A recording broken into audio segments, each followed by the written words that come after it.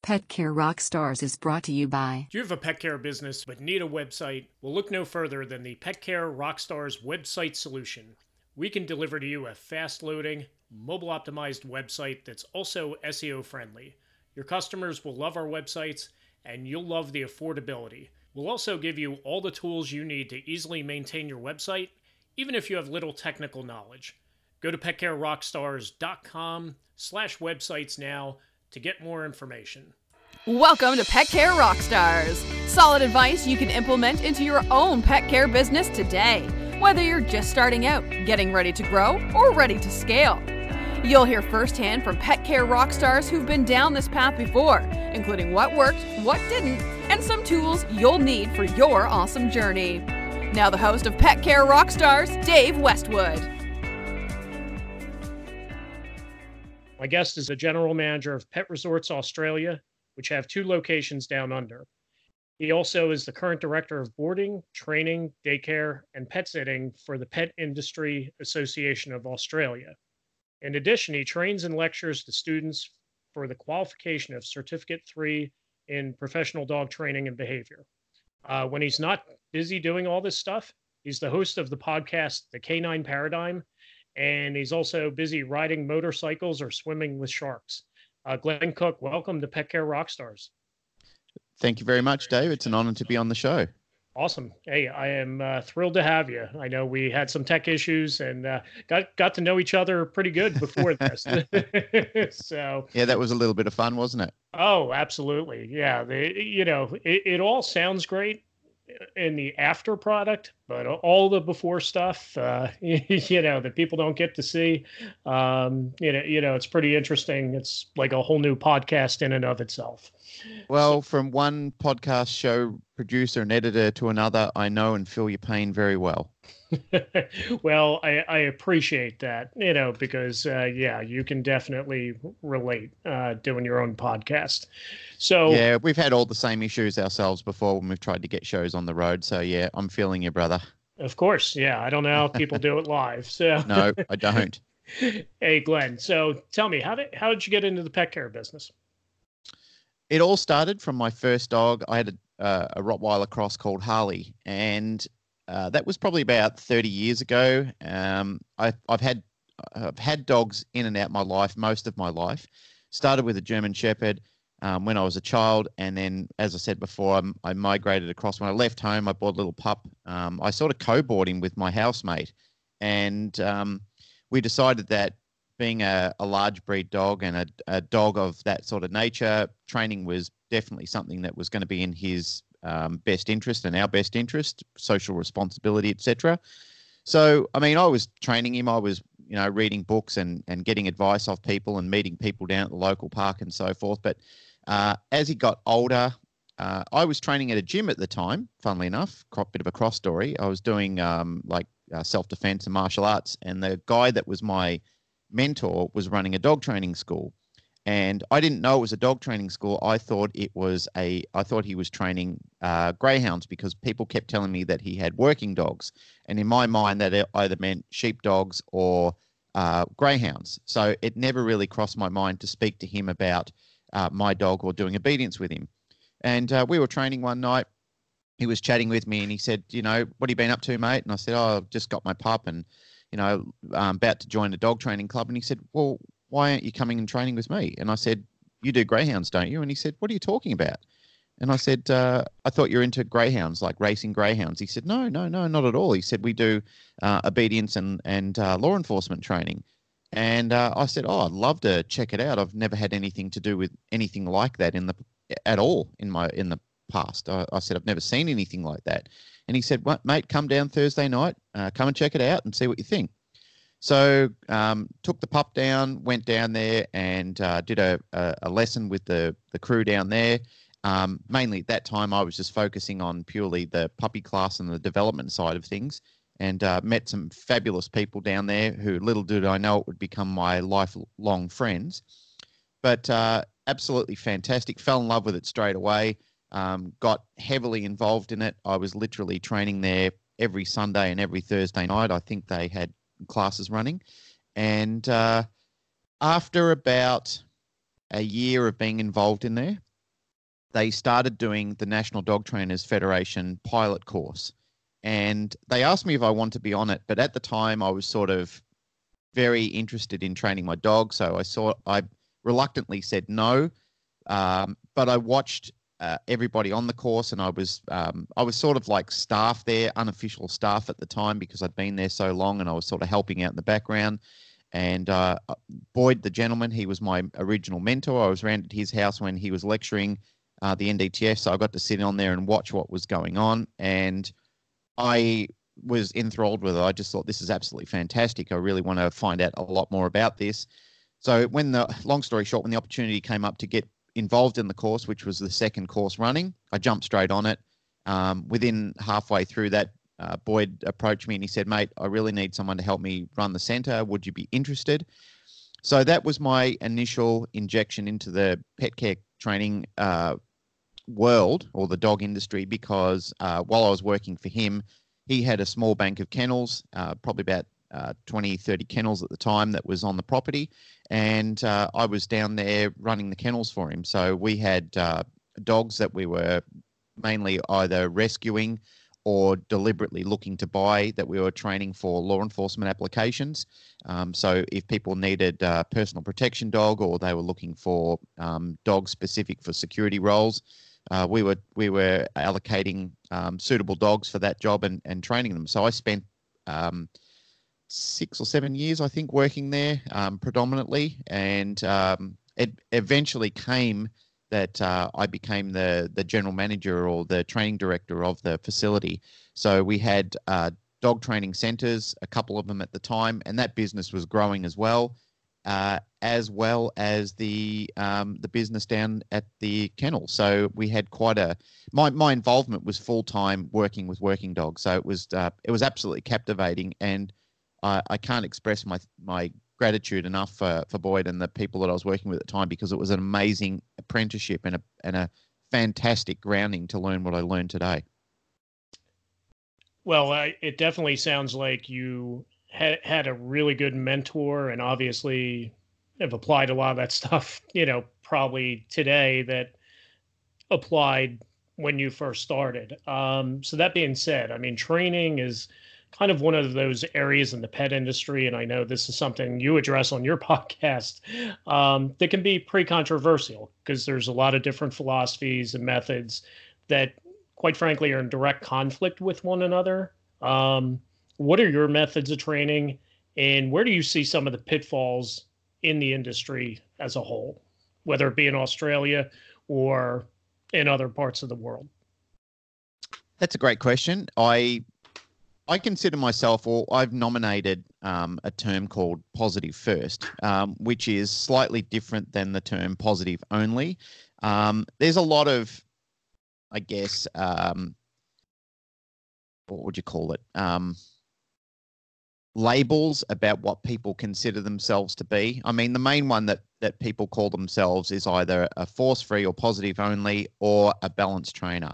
I like to try and escape the term of being a balanced trainer, although I still consider myself part of that genre, for the predominant reason that I like to, when I'm working with dogs, I like them to have a positive first experience with me. And that's why I coined the phrase originally, because I like dogs to realize that I'm not the enemy, and I'm not there to beat them up, like most people on the other side of the fence consider that balanced trainers do, which is totally untrue. However, a lot of people that I know, most people in the industry that I work with, are absolutely and definitely positive first trainers. When they meet dogs, they absolutely want them to enjoy the world of training. Their whole idea is getting across to the dog and finding a methodology of communication that works best for them and the dog, and improves the relationship overall, reduces the amount of stress that the dog has to go through while it's learning that communication technique. So, I guess you asked me before, what problems do I see in that area? Well, I think while people are spending more time fighting and bickering with each other, less productivity is adhered to. We lose time and focus on the important things, which is, in my mind, is keeping dogs educated and out of pounds. the more dogs we keep out of pounds and the more dogs we keep in homes, the less dogs get destroyed for no reason. I think that if we find a common cause to work together, that should be it. However, that's still a point. That's still a point of contention because a lot of people consider that their way is a superior way, and then it gets back to bickering over the less important things. Yeah, and that's where I see it. And I think you could apply that to almost everything, right? Whether it's politics or everything, sports or whatever. Everybody thinks their way is the right way. So it's funny you mentioned about the dogs not experiencing stress and what have you. One thing I loved in kind of doing a little research on you is that you mentioned that you've been successfully training people and their dogs for over 26 years. Training really is also about training the pet parents as much as the dog, isn't it? Oh, absolutely. I mean, if you don't have somebody who is prepared and organized to train a dog, I mean, that's the issue at hand, is that most people absolutely have no idea what they're doing when they get a dog. They get pressured into doing it themselves. Their kids want to do it. The spouse wants to do it, or the partner, whoever wants to do it. Somebody usually encourages somebody else to get a dog. They get the dog and they have absolutely no idea what they're doing. I compare it to learning another language, I guess, and that is that when you first learn to speak another language, you're completely unorthodox. You have no idea what you're doing or saying. You're trying to gesture, and I mean, you do a lot of baby talk with each other. So, very simplified phrases and nouns that people are translating backwards and forwards until years later you can actually hold somewhat of a conversation. And it's not unlike when you're learning to talk to a dog. You've got to learn to experience what the dog is going through, how the dog understands, how the dog prepares itself to live in a human world. And here's the thing, Dave, is a lot of people think that dogs are doing bad behavior. This is one of the things that people tell me all the time. My dog's doing bad behavior, but they're not. They're just doing behavior. They're just doing what they understand to do until they understand differently. And that's what a lot of people in dog ownership or pet ownership need to understand, is your animal does what it thinks it needs to do until it learns differently. So your job ultimately is to bring that education to the dog, because after all, you're saying, live in my world, my rules, my world, but the dog doesn't understand your rules, your world until it's taught. So I find one of the most important aspects of education is that the handler knows what that means and knows how to converse properly with the pet. Once you do that, then it's fair to say to the animal, well, here are the consequences for not doing that because you know how to do it. The problem being is that a lot of people don't prepare their pet for that experience, and then they lose their temper, and then the pet ultimately pays for it, either by being scolded, by being punished, or paying for it with its life, which I think is a terrible ordeal. Absolutely. And it sounds like, that seems like a problem that's prevalent in Australia. Because I think in America, where I'm at, doesn't seem quite as prevalent. But, tell me about that and what that, I guess, atmosphere is like down under. It's prevalent everywhere. There's certainly pockets of it in America and Europe and all over the world. There's constant bickering backwards and forwards about who's right and who's wrong and what to do and how to fix the problem. But there's also some good light at the end of the tunnel there, where there are cooperative groups of people who do want the best for pet groups and pet ownership and are trying to work together and bridge the gap, which is absolutely fantastic. And I applaud the men and women involved in those organisations that are trying to get together and reduce the impact that it's actually having on pets.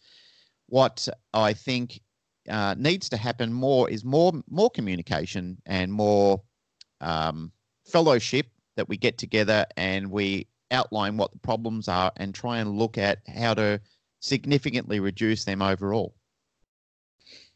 Do you find that to be easier or more difficult in today's world where it's, social media driven, internet driven. Obviously, communication is a lot easier, but in some ways, probably a lot more difficult, because everybody does have their own viewpoint, right? Social media is one of the most wonderful in things that I've ever seen in my life, but it's also, to many people, it's one of the greatest curses that ever existed.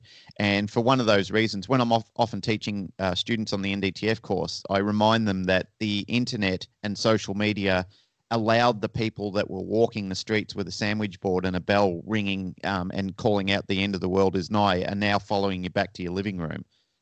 You were able to walk past them on a street corner and shake your head and just keep walking.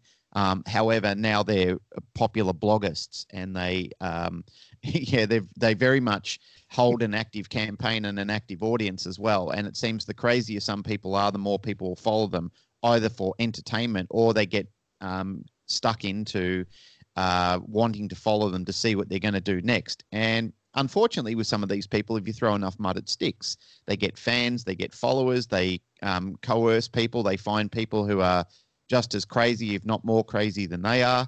And that's, I think, for me, that's a general concern. And many people that I speak to, that's a general concern as well. Yeah, I think people do like to kind of watch the car crash, so to speak. So it's very, it can be an entertaining car wreck sometimes. Yeah. So, getting back to what we were talking about with, training, pets, but also training their handlers. What are some of the difficulties you find, not so much with the pets, but with the people? I think probably the one thing that I keep coming back to is apathy. It's not just in pet care, it's in all industries. We did a podcast yesterday where we were talking about group classes, and, we compared that to gym memberships where people will, they'll get on a bit of a buzz thinking they're going to get fit at the start of the year. They sign up, they do about 3 or 4 lessons, and then they cancel the gym membership halfway through the year. And it's not dissimilar to pet care. A lot of people get pets. They do start with good intentions. They do a puppy school, and that's it. The amount of people that I've seen over my career that have started off in puppy school and, now they've got a 2-year-old dog with excessive problems in obedience or even social interaction issues, and you question them and you say to them, look, can you give me a bit of a rundown on your education history with the dog? And they'll say, oh, yeah, I did puppy school. And I'll say, oh, right. Okay, what did you learn at puppy school? Oh, my dog ran around the floor in a vet clinic with a lot of other puppies. And what else did you do? Oh, we did sits and drops. And I said, okay, can you show me a sit or a drop? And they'll say to the dog, sit. The dog will sit for 2 seconds and then get up and stroll away or be distracted by something else. So I guess, in the long version of it, the point I'm trying to make is that people do start with really good intentions. And as they say, the highway to hell is paved with good intentions, but they start with good intentions. Unfortunately, life gets in the way and they become a little apathetic, and the poor old dog pays for it because they don't do enough work. Then they get angry with the dog that they believe that the dog has skills and knowledge, which it certainly does not, because this is the same expectation of putting a child through prep or grade 1 at school in a very, very early elementary level of schooling, and then expecting them to have university degree capabilities. And people do the same with a dog, and I think, wow, that's just not fair.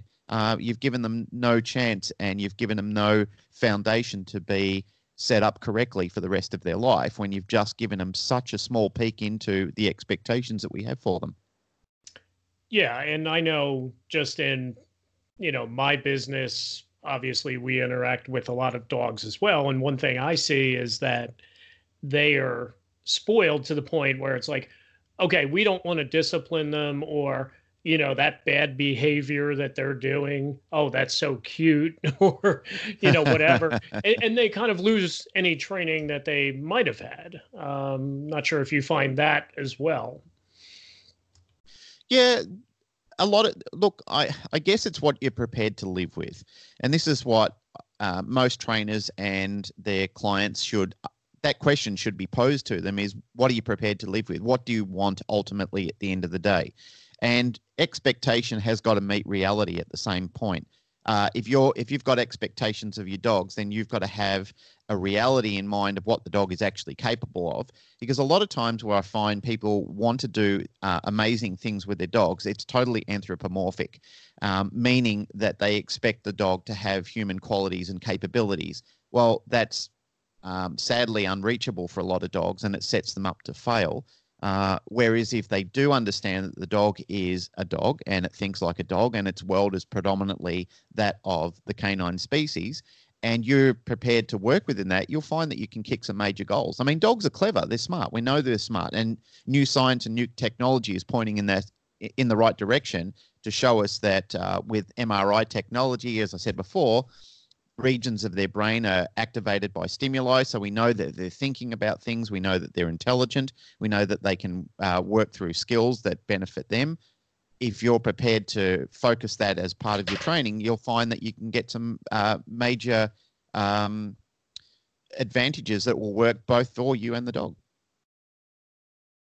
Yeah, absolutely. And I've seen, some dogs that are really, really smart. One of my dogs absolutely seems that way. Another one, I'm not so sure about it. So, you've been doing this a long time, over 25 years. And how has the business changed in the years that you've been a part of it? Well, I'd say going back to social media, that really had an impact on training itself. I guess the best thing that came from that was the access to knowledge and people all over the world. That's both a blessing and a curse. But let's talk about the blessing side of it. When we first started training, and certainly being in Australia, we were very limited to what material and access to that material that we had. So when we wanted to find out new things, we either had to wait for somebody to travel overseas and bring back the information, or we had to purchase old VHS tapes. Back in the day, there's probably listeners on the show which wouldn't know what a VHS tape is, but you and I think we're roughly from the same vintage, so we would. Yeah. So we had to wait for VHS tapes to arrive from either America or wherever we're purchasing from in Europe, and as a group we'd sit down to watch them. These days, we've got so much access to fantastic information online. I mean, you've got supercomputers that are in your pockets that you can grab and access information immediately. You can talk to trainers anywhere. You've got such broad capabilities of reaching out and finding out factual information. So even if somebody has given you some sort of mythical advice, you can look online and you can find out, or you can speak to people and fact check that information. So in that aspect, I've seen that as a major advantage for people to be able to learn from. I mean, there's so much good academic online courses that people can do. There's accesses to shows like our podcast, for example, where people can listen and gain information and insight on training from educational podcasts. I mean, really, the world's your oyster at the moment as far as technology goes. It's just given us such a great reach. So when I first started my career, like I said, we didn't have all of this, but we did have a very sound community. And I guess I had a blessing from my original mentor, a guy called Boyd Hooper, as I mentioned before. He was very instrumental in developing good foundations. Like, he would travel overseas and go and seek out people who were trendsetters or people who were very pivotal in great information at the time, and he would bring back their information. So he was predominantly responsible for organising and writing the structure of the National Dog Trainers Federation. Very, very clever and very intelligent and very academically sound guy in developing these footprints in what we actually know today, or these foundations in what we know. So I had a blessing that I had good mentors. I had people that I could turn to and ask lots of questions and get very sound answers from. People who didn't really dabble in bullshit. That's not too much of a curse for the show, I guess. No, we're good. Okay, good. So yeah, we didn't dabble in anything like that. We were trying to be as factual as we possibly could. I mean, we had a mission to try and make sure what the information that we were giving was as factual as it could. It didn't mean that everything that we were doing was always 100%, but we tried. And that's what I like best about the crew that I was working with at the time is that we tried our best to be the best we could with what we had at the time. And I guess that's great advice for anybody. Is it's an old quote that says, "Do the best you can until you know better, and when you know better, do better." Yeah, and Boyd definitely seems like he's been a mentor for you. I mean, you've mentioned him a lot here, and you've kind of done some things yourself. As I mentioned in the open, you're the director of boarding, training, and daycare and pet sitting for the Pet Industry Association of Australia. We do have a couple of, NAPS, PSI, a couple other associations in America. What is the Pet Industry Association of Australia? What do they do? What's the reach? And tell us a little more about that. Well, the Pet Industry Association was formerly a part of PIJAC, which is an American-based organisation, which is the Pet Industry Joint Advisory Council, I believe the acronym stands for. And right now, we've sort of broke away and formed our own one in Australia several years back, which was the Pet Industry Association of Australia, with the common goal of uniting the pet industry, all the sectors. So I represent one sector, but there's also a director that represents aquatics. There's directors that represent stores, merchants, pet food, even though they've got their own industry. The whole idea of the Pet Industry Association was to combine all the sectors to represent everybody in the pet care or the pet industry, I guess, to make sure that we've at least got a code of standards and conducts that are higher standard than what people were currently operating at. So when people need a membership body to regulate the industry, to speak with government, to speak with local laws, to work with as an advisory council for advocacy against issues when there's welfare issues at hand. The role of the Pet Industry Association was to make sure that we're across everything and we're trying to work with and advise our members to the best capability that we possibly can. Yeah, and how does someone become a member? Membership is, if you're a business or a trainer, or it's certainly in my sector, if you operate daycare, if you operate a boarding kennel, if you operate a training company, you apply to be a member. For membership, what we need especially in an organisation where you're either daycare or boarding kennel, you'll be asked to have a audit, which is generally carried out by a local veterinarian, who will come out and check through your facility. And once they tick all the boxes and sign on the bottom to say that they've been through your facility and it's in good working order, they'll send in some photos. I'm usually the person who checks that, or if it's a local business, I'll go out and check it out, make sure that the business is in good working order, that they have good procedures, good standards and guidelines in place. And once we're all satisfied with that, we give them the big green tick and they become a member.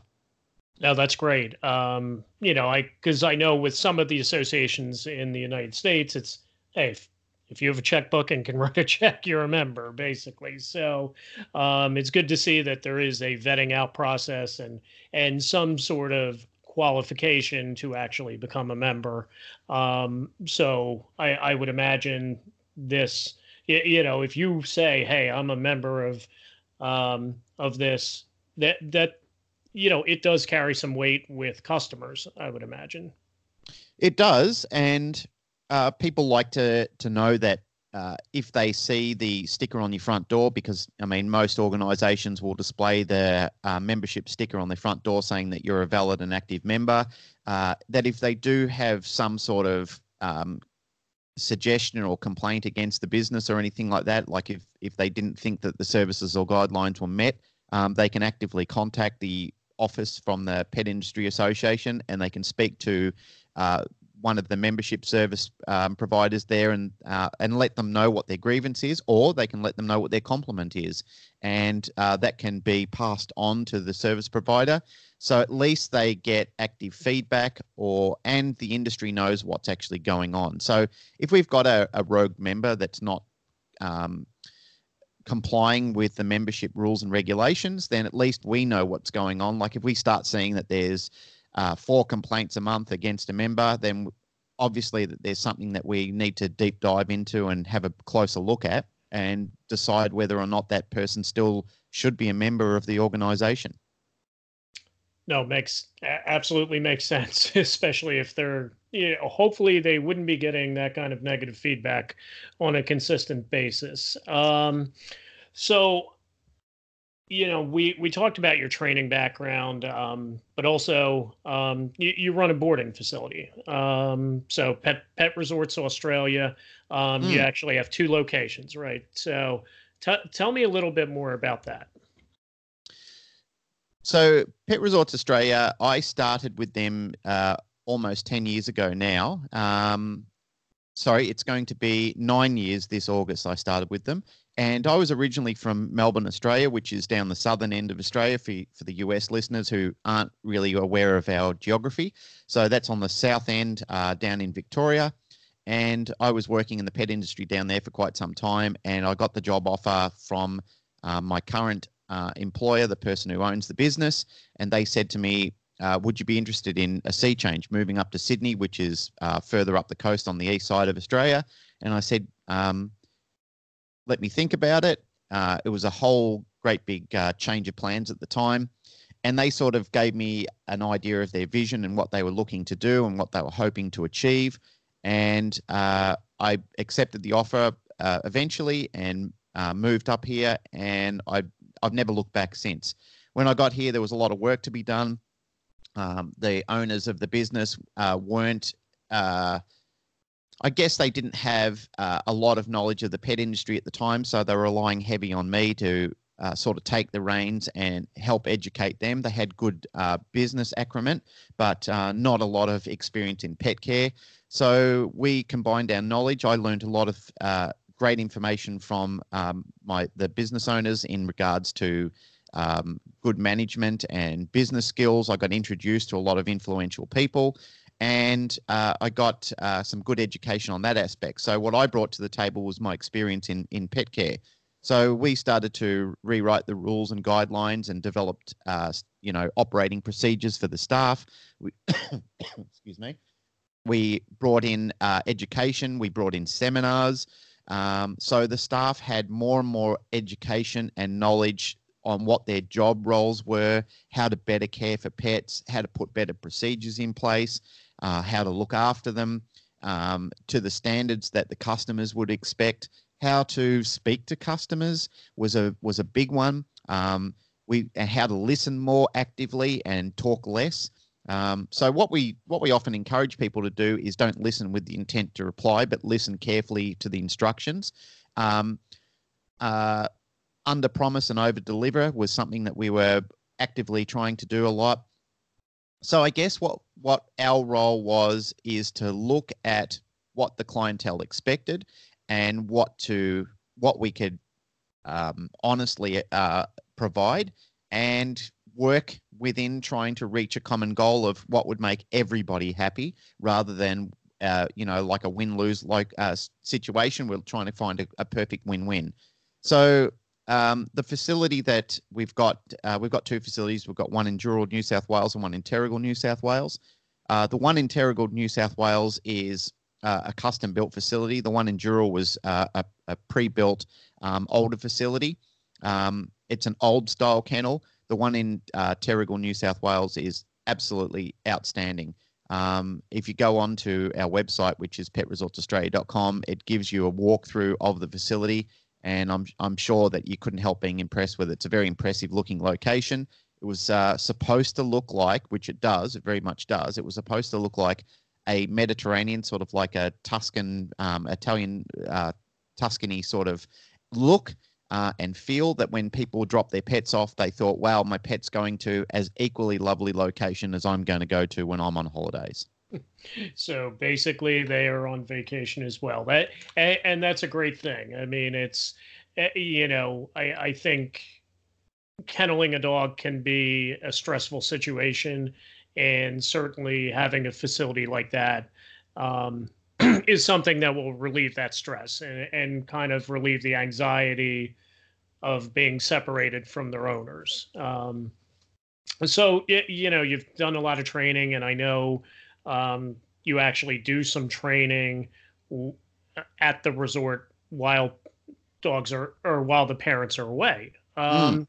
So, what are some of the challenges? So if they don't take you up on the training and they're just there boarding, what do you find to be some of the challenges to running a boarding facility, especially if the dogs aren't, exposed to that formal training?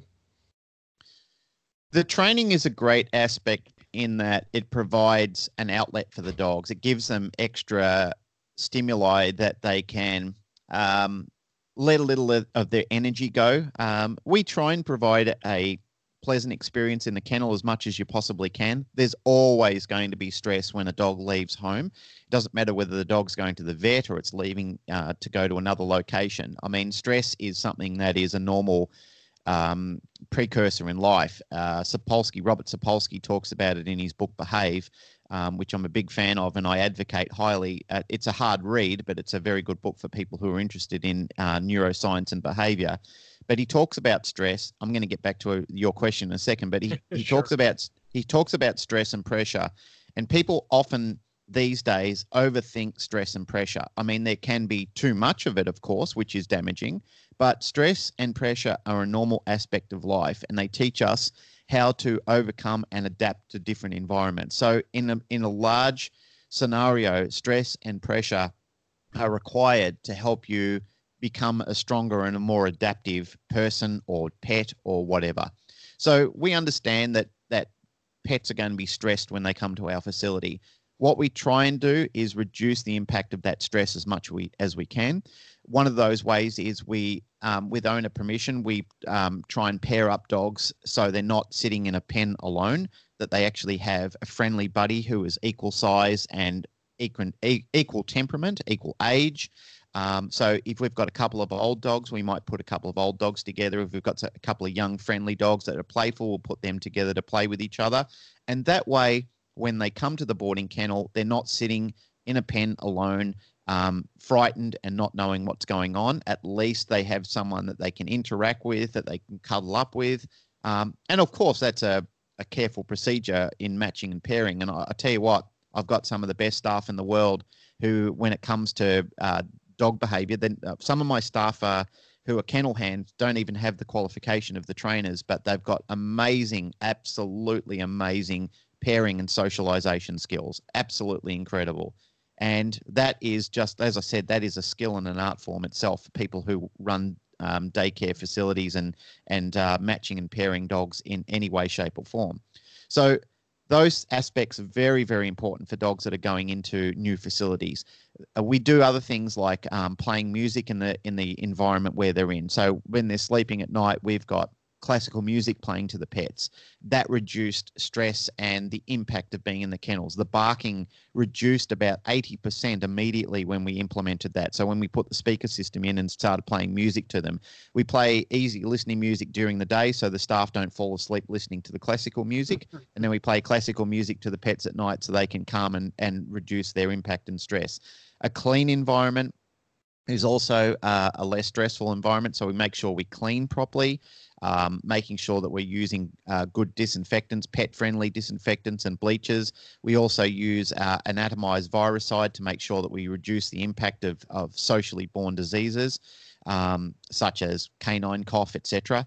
And making sure that we feed good quality food as well. So, we're making sure that pets are getting looked after, that they're getting the attention they deserve, that the staff are actually putting hands on them, they're checking them constantly. So we do a process called ears, eyes, bellies, and bums. And that means that the dog has got to get a proper hands-on check every day to make sure it's in good working order. And not only that, we've got qualified and passionate staff that absolutely love their job. They love the industry that they're working in. They're not here for the money because, let's face it, the pet industry is not a very high-paying job, but it's a job of passion and love and belief in the industry itself. I mean, who else would take a low-paying job while you're having dogs jumping poo and wee all over you when you're going in to clean up in the morning, and still be smiling and happy and loving the job that they're doing and couldn't imagine doing anything else? So, I certainly have a lot of regard for anybody out there that's working in the boarding or daycare industry and is still doing it with a big smile on their face. You guys are heroes to a lot of people, especially the people who are stressing their brains out about leaving their pet dog behind with you, that when they know that they can be comfortable in those situations, trust you, and know that you might be a stranger to them, but as you develop and as you bring your consistent business there, you become a part of a large family, which is very exciting for a lot of people to be able to know that they can have that trust and belief in you. Yeah, I would definitely agree. I've seen, and we talked about social media being a blessing and a curse. So many pet industry professionals suffer from burnout and fatigue just from either overwork or just not enjoying what they're doing. So I think what you just said resonates so well. And it's something that, I see on an almost everyday basis. Let me ask you, Glenn, what sort of competition do you have in Australia, whether it be on the training side or on the boarding side? What's the competitive atmosphere like? Competition is healthy. Australia is very, very much becoming an active industry in the pet industry itself. I mean, even through the National Dog Trainers Federation, I train a lot of my competition. However, I don't look at it as being a problem for us, because I believe that if I'm helping them raise their standards, then we're raising the industry standards and raising the roof together.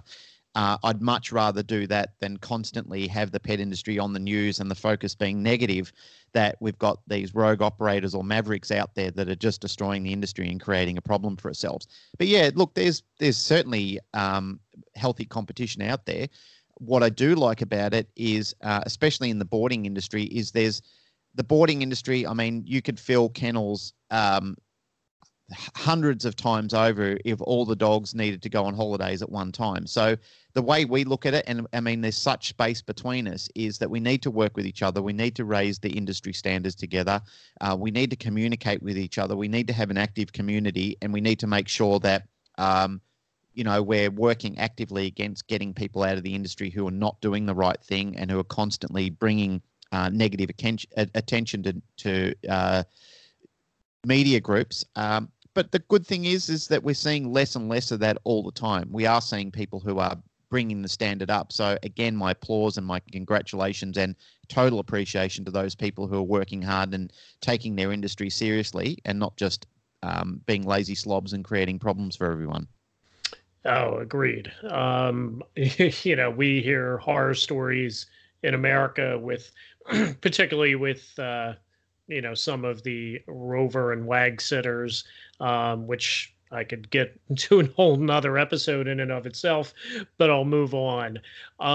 What do you do with regard to marketing? Obviously you have your website, but what else do you find works down under? Definitely social media. Social media changed the ball game altogether. If I went back 20 years ago, I would say it was the yellow pages. If you weren't in the yellow pages, you were dead in the water. If you don't have an active Facebook or Twitter or Instagram site at the moment, advertising your business and giving people a bit of an insight on what you're doing, sharing photos and stories about what's going on not only the pets that are in there, but also the staff at your facilities. People like to see pictures of their dogs when they're on holidays so that they can relax and know that their dogs are actually out in the yard having a good time. They like to see the training videos that the trainers are doing. So I think if you're focusing on good marketing, you really need to make sure that you've got an active social media account and that you're constantly, but not overdoing it. I think one of the things that annoys a lot of people is that if you're doing like 6 posts a day and they're all of the same thing and it looks staged and it looks set up, I think people like, from the experience that or the feedback that I've had, I think people like to see genuine articles. They like to see the occasional show of their pet. So an unexpected gift at an unexpected time when people are on holiday and suddenly they get a little pet message from us with a small video or a photo of them and of their pet, with a little write-up of what they've been doing and the adventures they've been having. Those sort of things are going to get extra miles for your business.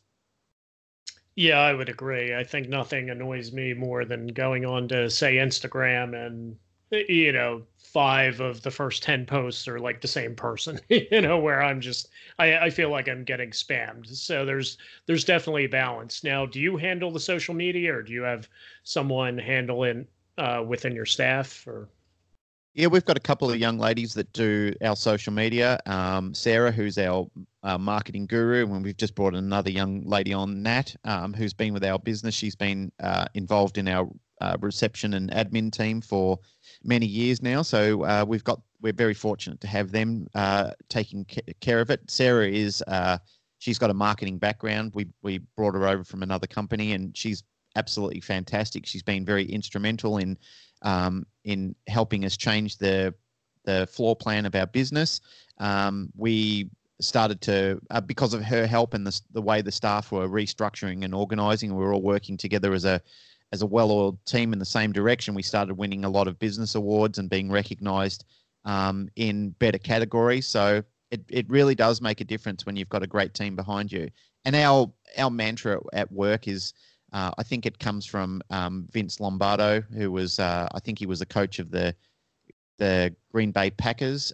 He said that a champion team will always beat a team of champions. And that's something that we open and close meetings with all the time, is it's not about the individual, it's about the team. I think that if you focus on having good team dynamic and a strategy within the team to work together to find that common goal and what it is and identify it, you're going to have some very good, strong business points. Yeah, absolutely. You could have a bunch of all-stars, but if you have no chemistry, then, you're probably not going to put a winning team out there. So, absolutely. Hey, so as if all this wasn't enough to keep you busy, you also have a podcast, and we talked about it, but it's called the Canine Paradigm. So yeah, the Canine Paradigm. Yeah. So tell us a little bit about the show. You actually have a partner that you broadcast with. Yeah, so the Canine Paradigm was actually going to be a title for a book I was going to write. I am writing a book at the moment, but my wife was saying to me all the time, are you still going to write that book? And I was dabbling around writing at the time, and that was the title. That was always the title that I was going to do. But a colleague of mine, Pat Stewart, who's my co-host and co-owner of the Canine Paradigm, we met each other through a dog training seminar several years back, and we were chatting with each other. And he's got a very, very he's got a great discipline as far as learning and education. I mean, he's really risen to a great position in a very short amount of time. And I liked his position on everything. I loved bantering with him. And him and I would get together and tell stories, and sometimes people would listen to us and say, you guys are good together. You got a good chemistry on your storytelling, etc. And we were sitting down one day, and I said, we really should put this on media or something like that, like a podcast or something. And he said, yeah, I'm down for that. And it sort of started as a casual thing. We had a different name for it at the time, and we started recording a few shows, and they were terrible. We missed the point of what we were trying to do, so we scrapped it all.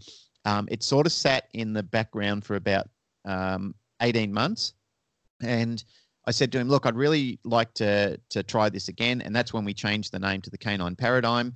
We brought that in, and we started recording shows. The first one we did, our pilot episode, was about me, and our recording went terrible. It didn't actually go through the deck. It went straight through the computer, and it sounded absolutely ridiculous. But we thought, oh, look, it's too late now. We've committed to it. We're going to put it out there, and we're going to make it happen. And we learned a lot about podcasting in that time. We learned a lot of the do's and don'ts. And we also, I got to spend many, many hours in front of YouTube and researching online on how to improve sound quality, how to improve editing. So, I started purchasing a lot of the Adobe suite and getting the right type of material. And before you know it, we actually had a show that really started to resonate with people. one of the things that I think we found gave us success is that we kept original all the time. I mean, we swear a bit on the show. Some people don't like the cussing and, have given us feedback to say, you swear a bit, but we it's our identity. It's part of the show. It's part of what we want to do. We like to laugh and joke, but we also like to implement or trying to stitch in a serious message at the same time. We try and source great people from around the world with top messages for helping us inspire and encourage young trainers who are coming on board, or even seasoned trainers, to learn better methods to push themselves, to understand that there's more information out there, that you're not just in a corner of the world by yourself. You're not locked into something that's never going to give you overall satisfaction. And I guess the main thing for us is it's got to be fun at the end of the day. If it's not fun and we're not getting out of it what we want to get out of it, there was no point doing it. But here we are almost 2 years later, and we're still having an absolute ball doing the show. Yeah, I definitely had a chance to listen to a couple episodes before, we did this interview. And I think one of them, if I recall, because you mentioned YouTube, was it was one I think you did relatively recently, was looking at the bad training videos on YouTube. Trainers who bring out terrible videos. Yes. Yes. So I did not get to listen to that one, but I'm definitely going back, because I know you said you like to have fun, and that one definitely seemed like a fun one to have to catch. Well, that one actually had a serious message to it, because that was about people who are archaic in their methods of training. I mean, there was one guy in the States who was training a dog by belting it in the back with a plastic baseball bat or something like that as punishment. And it was just hideous to watch. I mean, we were just cringing watching the video, and it was a message against that type of training. I mean, I know that guy was dealt with by the authority over there, and I doubt that he'll be working in the industry again. Well, I hope not. Or if he does, I hope that he does a complete about face, and that he learns a valuable lesson about what it is to care and be responsible for or having the responsibility of being allowed to train other people's pets and not train them in that fashion. Yeah, and we talked about social media and some of the other things being a curse. I mean, having to sit and watch some videos that, quite frankly, would turn your stomach is one of those things that's a not so great thing about today's culture. So, you've had guests from your show from all over the world. What are some of the challenges or misconceptions in the industry relative to Australia versus the rest of the world? Or is it kind of the same problems and same pitfalls everywhere? It's very much similar no matter where you go. Every country has its slight twist on what the issue might be. I think one of the misconceptions was that in Australia that we didn't know much, and that was certainly true for a period of time. We were reliant on what the rest of the world was doing and felt like we were the poor stepchild who was getting the hand-me-down clothes. However, I really feel it in my bones that Australia is starting to take a front stage at the moment, and there is some exceptional people and exceptional trainers within our own country who are really starting to make headlines around the world, because they're not only great competitors, they're also great educators. And that's a wonderful thing for a small country with a smaller population than a lot of countries around the world. So I'm really proud of many of the people in the industry. I'm really proud that we're really making great inroads to getting our education level up, that we're not only talking about it, but we're also proving it on the stage as well. Yeah, and I think one of the things we've talked about several times during the course of this episode is that worldwide reach that you probably didn't have 15, 20 years ago. Very important. Yeah, I think I remember seeing that you have more listeners in the U.S. pretty much than anywhere else. Was that something you expected or even thought about when you started your podcast? We didn't know what to expect when we started our podcast. We didn't know anything about podcasting. It was for a lot of people, you and I are on podcast community pages, and a lot of people are asking the same questions when they start up. What do you do? How do you do it? How do you market? What do you look for? How do you make the show come together? They were all the questions that we went through. And originally, as I said to you when we first started, it was a complete and utter disaster. However, as we went along and we started learning things and started asking questions and started researching, we started finding that we were making some terrific inroads to getting the show together and having it develop the sound and the meaning that we wanted it to do. But it's what was I missed the point of the question again. What was that? Now I'm trying to think of the point of the question. Did you expect that going into this thing that you'd have more people in the United States or, in some of these yes. countries throughout the world listening to your show from Australia?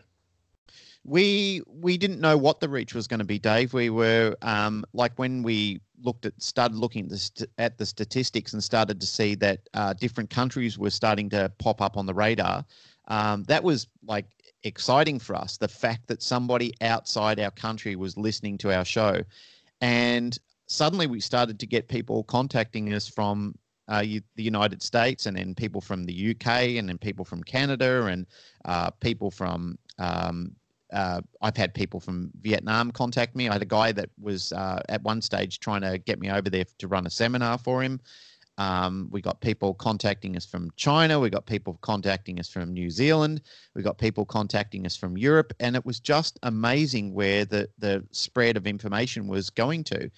Now on the statistics, according to our statistics, we're in 99 countries around the world.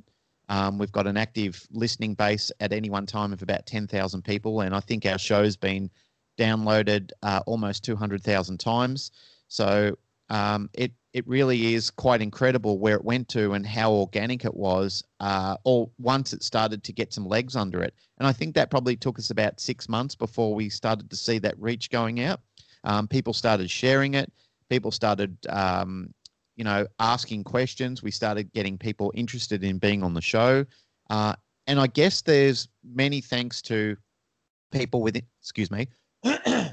there's people within the United States that had agreed to come on the show and be part of the interview that really helped us get some legs under us. So if you are running a podcast show like yourself and many other people, speaking to people internationally who do have a following of guests of their own, that inspires them to start listening and them to become part of the active fan base and them to push the show to other people, which many, many thanks and such appreciation from Pat and myself on that spectrum, that we do have people that love and support our show and even financially back us as well through Patreon. Yeah, and Patreon and some of those other things are tools that weren't available. We talked about this before the show, before we started recording.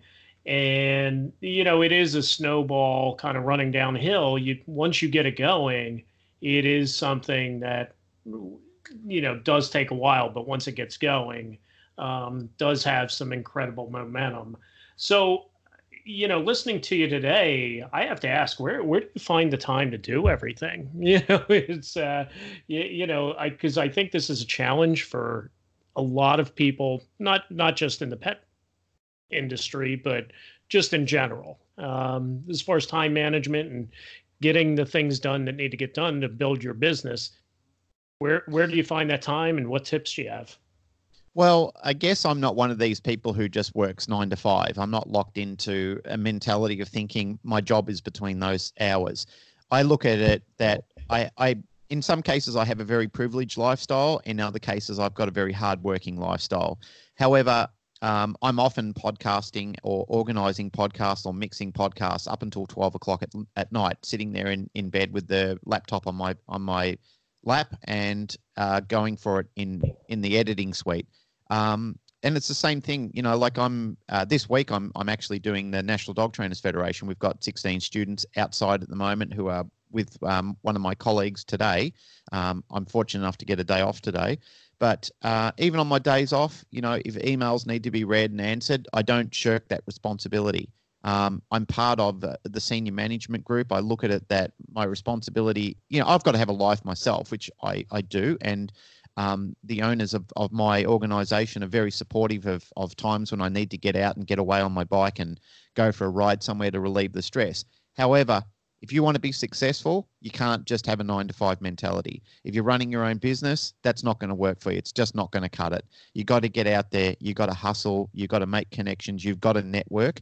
There's a colleague in the States that I met, a guy called Bill Church, and he said, your net worth is your network. And it really resonated with me when I heard him say that. I thought to myself, that really, really is true. You've got to network yourself. You've got to back yourself. You've got to believe in what you're doing. You've got to have a good message. And I think, number one, you've got to be kind and you've got to be genuine. Yeah, I think that's a key, because I think people can see through the BS, so I think having a genuine mindset going in, that is something that will eventually pay off. And I think having that work ethic, I think, to your point, people come out of the corporate world, they say, hey, yeah, I'd love to work with pets. And, it's not a 9-to-5 gig, not by any stretch of the imagination. So, well, not in boarding kennels. It's not. It's a 24-hour a day, 7-day a week organization. Absolutely. And when people are on holidays, you're working, or your people are working. So, and I think that's something, a lot of people take for granted. So I'm going to put you on the spot here. So, Glenn, tell us something that maybe your podcast listeners or, other people might not know about you. Oh, that's a hard one, actually, Dave, because usually I spill the beans on most things that I do. I guess the one thing is, and probably people who listen to my podcast might probably go, duh, if I say this, but I'm probably a little bit of a nerd at heart. I like technology, and it drives my wife crazy because I'm always out at the shops buying something of the latest technology, which drives her absolutely crazy when I come home with some gadget. And then she asks me, what are you going to do with that? And I give her a whole range of justifications of what I'm going to do with it. And only to her disgust to find it stashed in a drawer 6 months later. Well, with technology, something that was new and fresh now, 6 months later could be obsolete. So that's unfortunately the way it goes sometimes. So I know it just kills you, doesn't it? That you buy something and you think, oh, this is awesome, it's the best. And then suddenly it's 6 months later, there's it's so redundant, it's not funny. Yeah, I kind of have that problem myself. So Glenn, where can people connect with you? You can find me on Facebook. I'm actively on social media. So if you just look up Glenn Cook, you'll see a picture of me, usually with a dog or a motorcycle. You can, if you need to discuss anything with me about the podcast, you can contact me through info@thecanineparadigm.com. Or if it's boarding kennel related, you can contact me at Glenn with a double N at petresortsaustralia.com. Awesome. Well, listen, it has been awesome having you today. We are going to make sure we put up all the links in our show notes, so that way people can reference this. If they're driving in their car, they can always go back to it. So, Glenn Cook, thank you very much for being a part of Pet Care Rockstars today. Thank you very much, Dave. I really appreciate being on the show, and I wish you all the success for your podcast. Likewise. Thanks. Today's episode was brought to you by the Pet Care Rockstars program. If you're looking to start or grow your pet care business, this program is for you. The Pet Care Rockstars program features downloadable content, including forms, contracts, audio and video tutorials, and much more. In addition, you'll have lifetime access to everything in the Pet Care Rockstars program, along with all future content, which we will be updating on a regular basis. Go to petcarerockstars.com and click on the Become a Pet Care Rockstar Now link at the top of the page. And we'll see you on the next episode of Pet Care Rockstars.